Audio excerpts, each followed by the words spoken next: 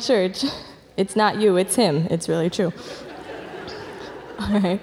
Our scripture passage this morning is going to be Psalm 22. My God, why have you forsaken me? Why are you so far from saving me, so far from my cries of anguish?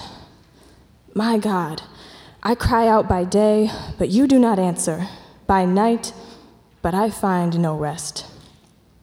Yet you are enthroned as the Holy One. You are the one Israel praises. In you our ancestors put their trust. They trusted you, and you delivered them. To you they cried out and were saved. In you they trusted and were not put to shame. But I am a worm and not a man, scorned by everyone, despised by the people. All who see me mock me. They hurl insults, shaking their heads. He trusts in the Lord, they say. Let the Lord rescue him. Let him deliver him, since he delights in him. Yet you brought me out of the womb. You made me trust in you, even at my mother's breast. From birth I was cast on you. From my mother's womb you have been my God. Do not be far from me, for trouble is near, and there is no one to help. Many bulls surround me, strong bulls of Bashan encircle me, roaring lions that tear their prey open their mouths wide against me. I am poured out like water, and all my bones are out of joint. My heart has turned to wax. It is melted within me. My mouth is dried up like a potsherd, and my tongue sticks to the roof of my mouth. You lay me in the dust of death. Dogs surround me. A pack of villains encircles me. They pierce my hands and my feet. All my bones are on display. People stare and gloat over me. They divide my clothes among them and cast lots for my garment. But you, Lord, do not be far from me. You are my strength. Come quickly to help me.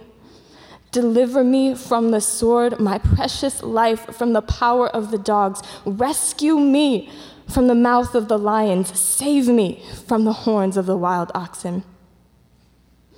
I will declare your name to my people. In the assembly, I will praise you. You who fear the Lord, praise him. All you descendants of Jacob, honor him.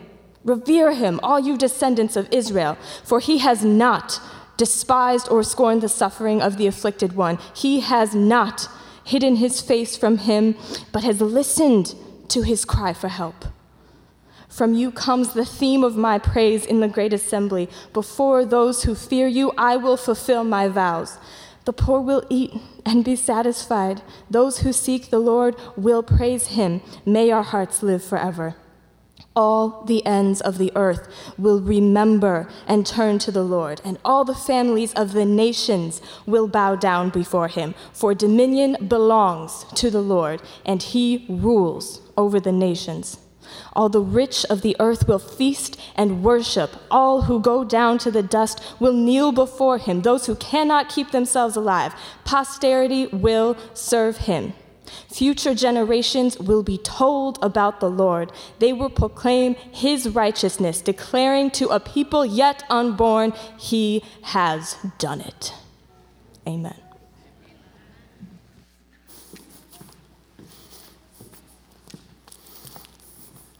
Thanks, Becca. If you're new with us this morning, we have a little welcome gift for you. If I do talk too fast, you can read the book I wrote as slow as you want. And there's chocolate and stuff in it. So we'd love to give this to you if you're new, just out there to the right, I think it is, that you can get that. Also, somebody left their car keys. I think this is the kind that you can actually drive the car away with. So if this is your car, it'll be in the Welcome Center at the end of the service. Okay? Great. Okay, I have a joke, but I'll just let that go. Okay.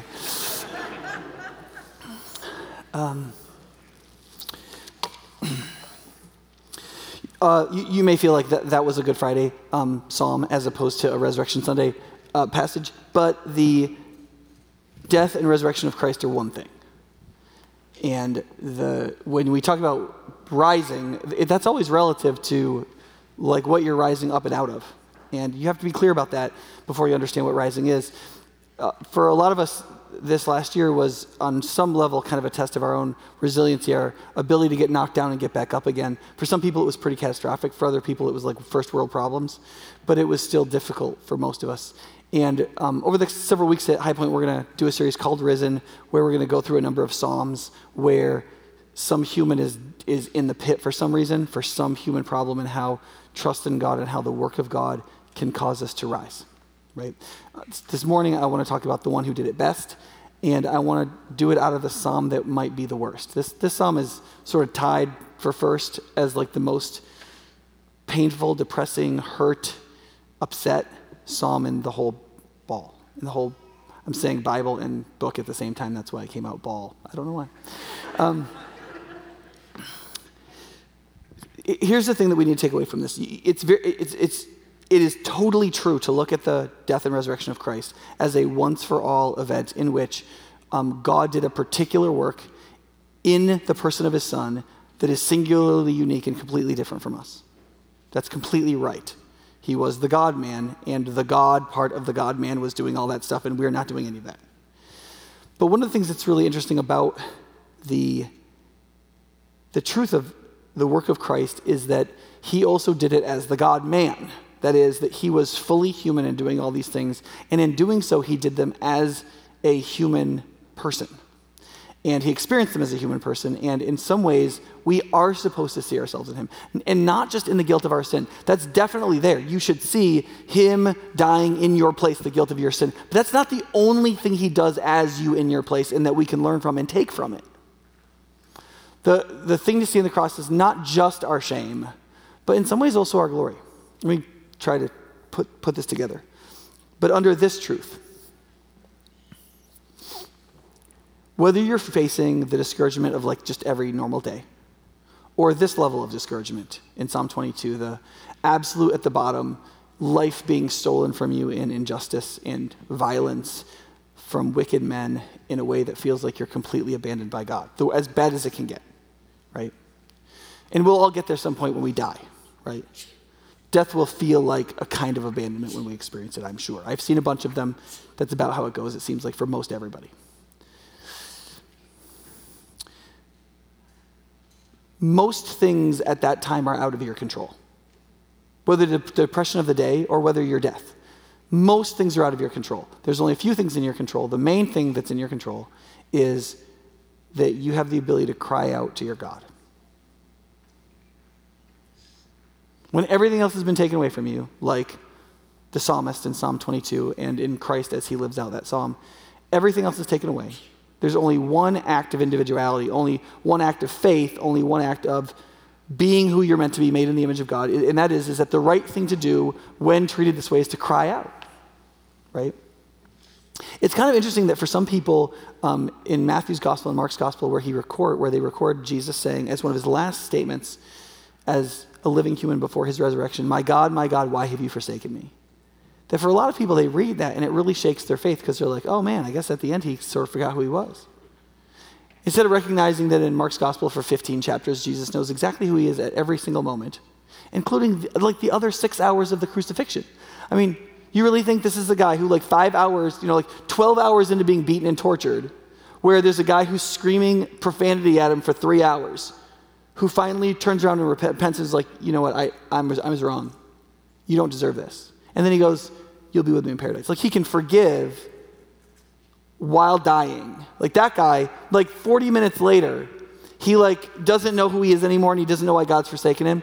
No, there's only one place in all of Scripture in which the name of God is invoked twice in a row as a dire crying out to God. My God, my God. There's only one place.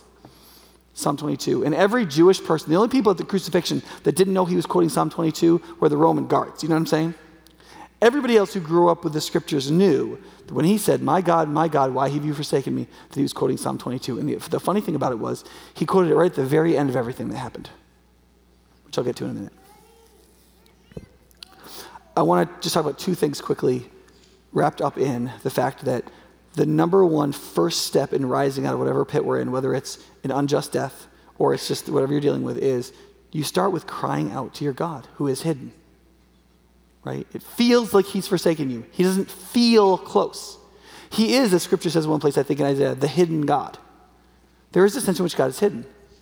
And while you are experiencing his seeming hiddenness, that he feels far from you or it feels like he's forsaken you, you cry out to him like he doesn't forsake his afflicted one, and that those who seek him will praise him.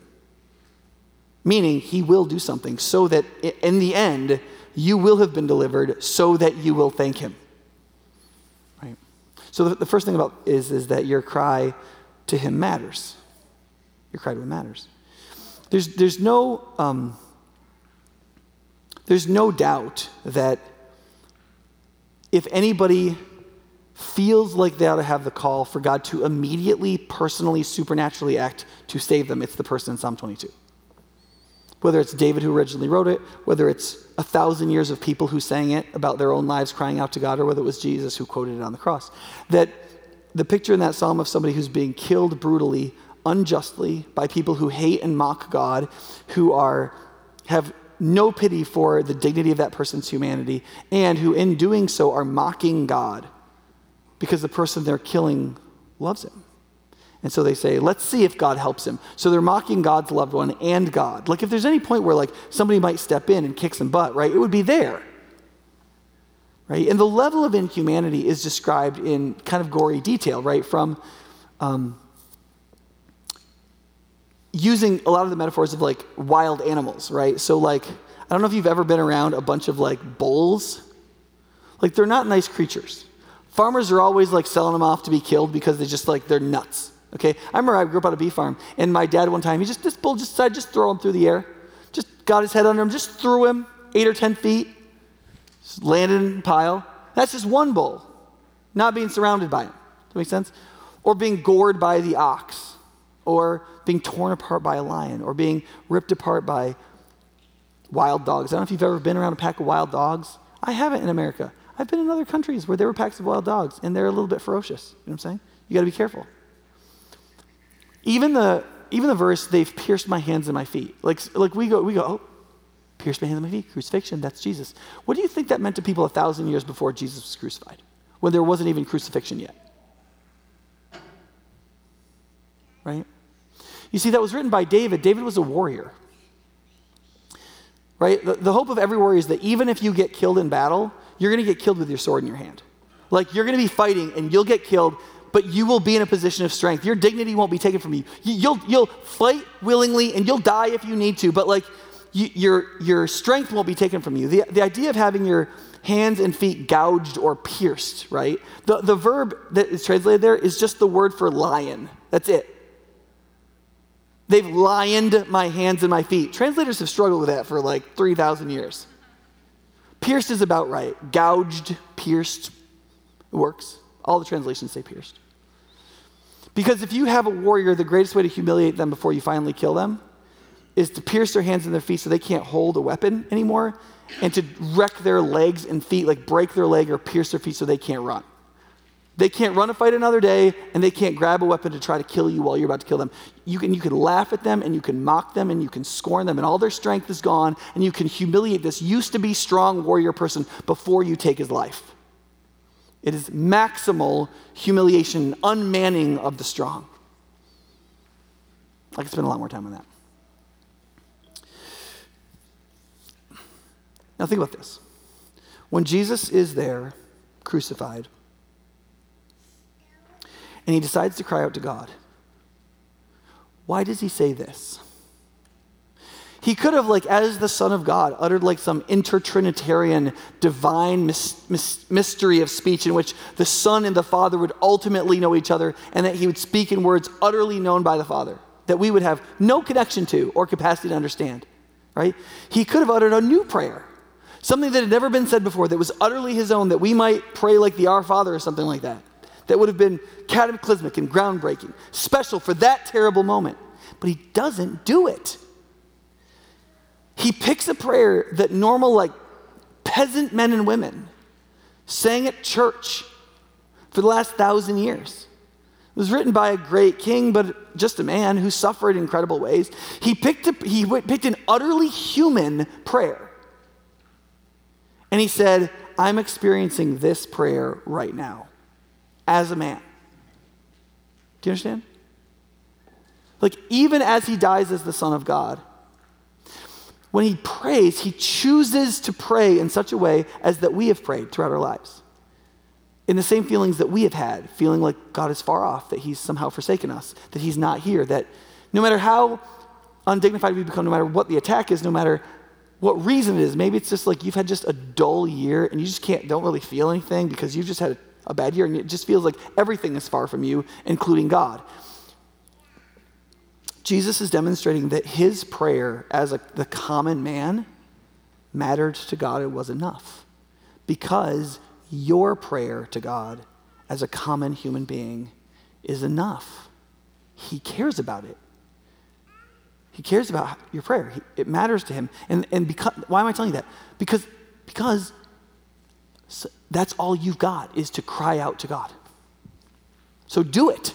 See, that's the thing. See, the reason you don't cry out, you don't think it matters. You don't think it's worth anything. You don't think he listens. You don't think he's really there. He is there. He does hear it. When Christ himself was dying, he cried out like a common human being because he wanted you to know that when a man or a woman cries out to God in their despair, even when it feels like God has forsaken them, he has not forsaken them. And the cry, the call, it matters. He will not despise or disdain the cry of his afflicted one.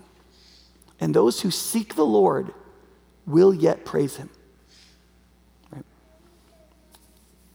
The second thing to try to affirm the truth of that is that not just does your cry matter, but it's also true that Jesus demonstrates that one of the reasons why your cry matters is that the hidden God really is present.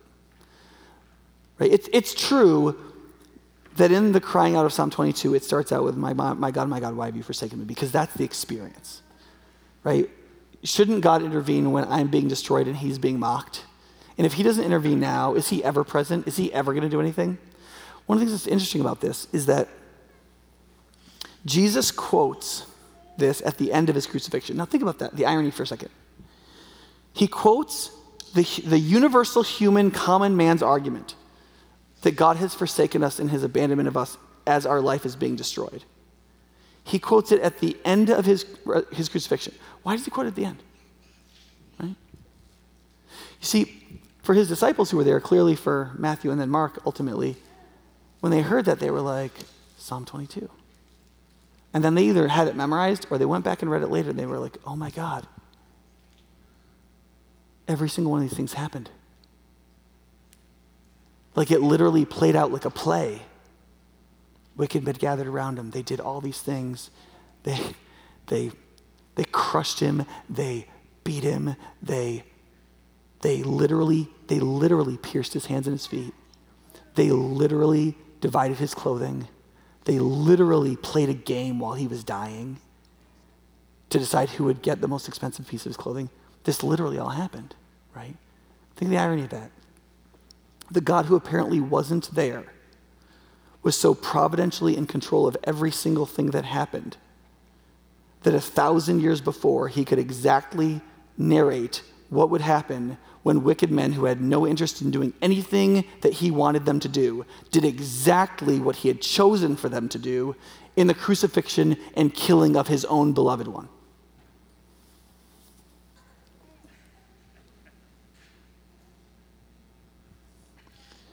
So he was involved.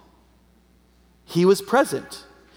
He allowed his beloved one to be killed horribly like this, and he was totally present in that he was providentially in control of everything that was happening. There was no forsaken. He was not far away. He was right there. His providential will, however, was not to save his beloved one from death, because in Jesus' case, he was dying for the sins of the world. But in all of our cases, God is working out something larger in his pleasure and in his will and in his wisdom that does not include our rescue many times. In our deaths, it won't. Whatever, God often does things to rescue us. And he says in the Psalm 22, look, I know at other times people asked you to intervene right now in real time space, and you did. You did it. You vanquished an enemy, or you raised them up, or you gave them some kind of prosperity. You did exactly what they asked for. And right now you're not doing it. And here's the thing, you're going to experience both of those in your life. You're going to experience moments where if you cry out to God, like something will happen. You'll praise God. You'll be so glad that it feels like the God who felt like far away was right there and he did the thing you asked him for. And then there are other times, like when you will die, it will feel like everything has been forsaken and you have lost everything and you are helpless. All you have left is to cry out to God, and then you die.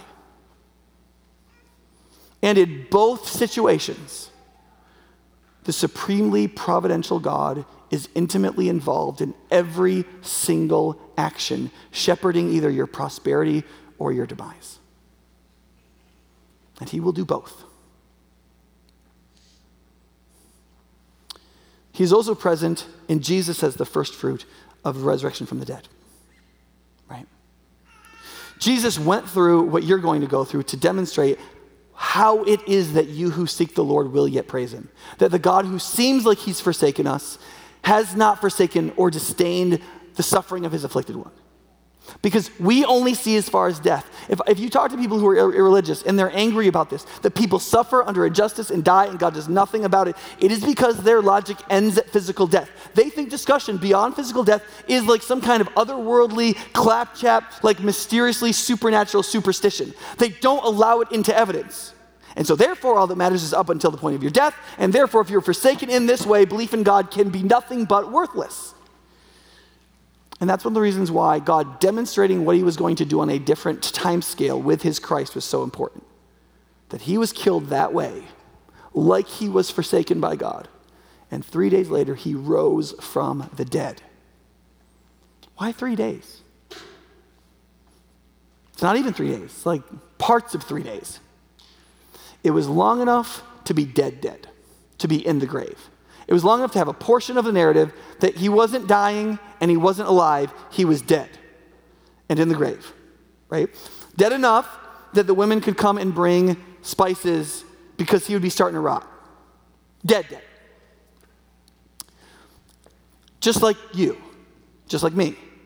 We're going to live, we're going to die, we're going to be dead, and then we're going to rise. Now, you and I are probably going to be dead quite a bit longer than parts of 3 days. Okay? But what scriptures are teaching, what the resurrection of Christ is teaching is that that's the only difference. You see, that's the only difference.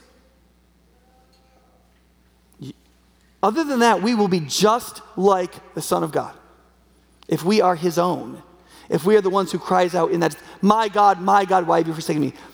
Do you see what they're doing to your beloved link? I belong to you. I believe in you. I'm yours. Even dying this way, even accusing you, I'm going to call out to you. If we are his own, we will be like his suffering one. We will be like anyone who is his own. We will die, and we will be dead, and we will rise. And our timetable will be different, but that's it. And he's demonstrated that in the resurrection of his son. He raised him imperishable. He will raise you imperishable. Death is not the last line of his administration of justice. Those who seek him will yet praise him. Even the people murdered in injustice, who have died horrible deaths, calling out with the name of Jesus on their lips and then being extinguished. And people look at that and they say, that's meaningless. There's nothing there. There's nothing to that religion. No, because God will raise his beloved ones. He has not despised those who've called out to him, and those people will yet praise him.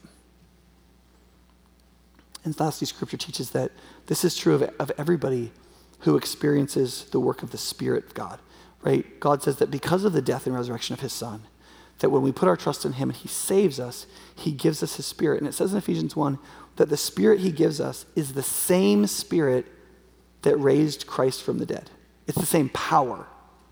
The power that is in the Holy Spirit is the same power that raised Christ from the dead, which means this. You will not just be affected by the power of the resurrecting Spirit when your body raises from the dead at that day. You actually have within you, if you're a believer, the same powerful Spirit that raised Jesus from the dead. Why? Because you're going to have to do a lot of rising between now and then, frankly. You're going to get beat down in a lot of ways. You're going to pursue godliness and people aren't going to like you for it. You're going to try things and you're going to fail. You're going to try to overcome your wounds and actually be the person God meant you to be, and you're going to fall short of it. You're going to live years of your life in times that are going to be incredibly discouraging. You're going to do the right thing for the right reason. It's going to turn out bad. And in all kinds of ways, you're going to end up in the pit. You're going to get beat down. You're going to struggle. Things are going to be difficult. And in every case, God in his Spirit is going to say, rise. The power is within you to rise until you can't rise anymore, until all that's left is the only rising is a crying out and your death. Rise. And you need to know whether you are just dealing with the discouragement of today, or whether this year has been like Psalm 22 for you, or whether you have a terminal illness right now, or whether you need to store this away because things aren't bad right now, but they're going to be, because this is earth, right? If you believe in Christ, you have the spirit of rising in you. The same spirit that raised Christ Jesus from the dead in his power is the same spirit that can help you, allow you, and give you the power to rise up over anything. In living or in dying, we belong to the Lord.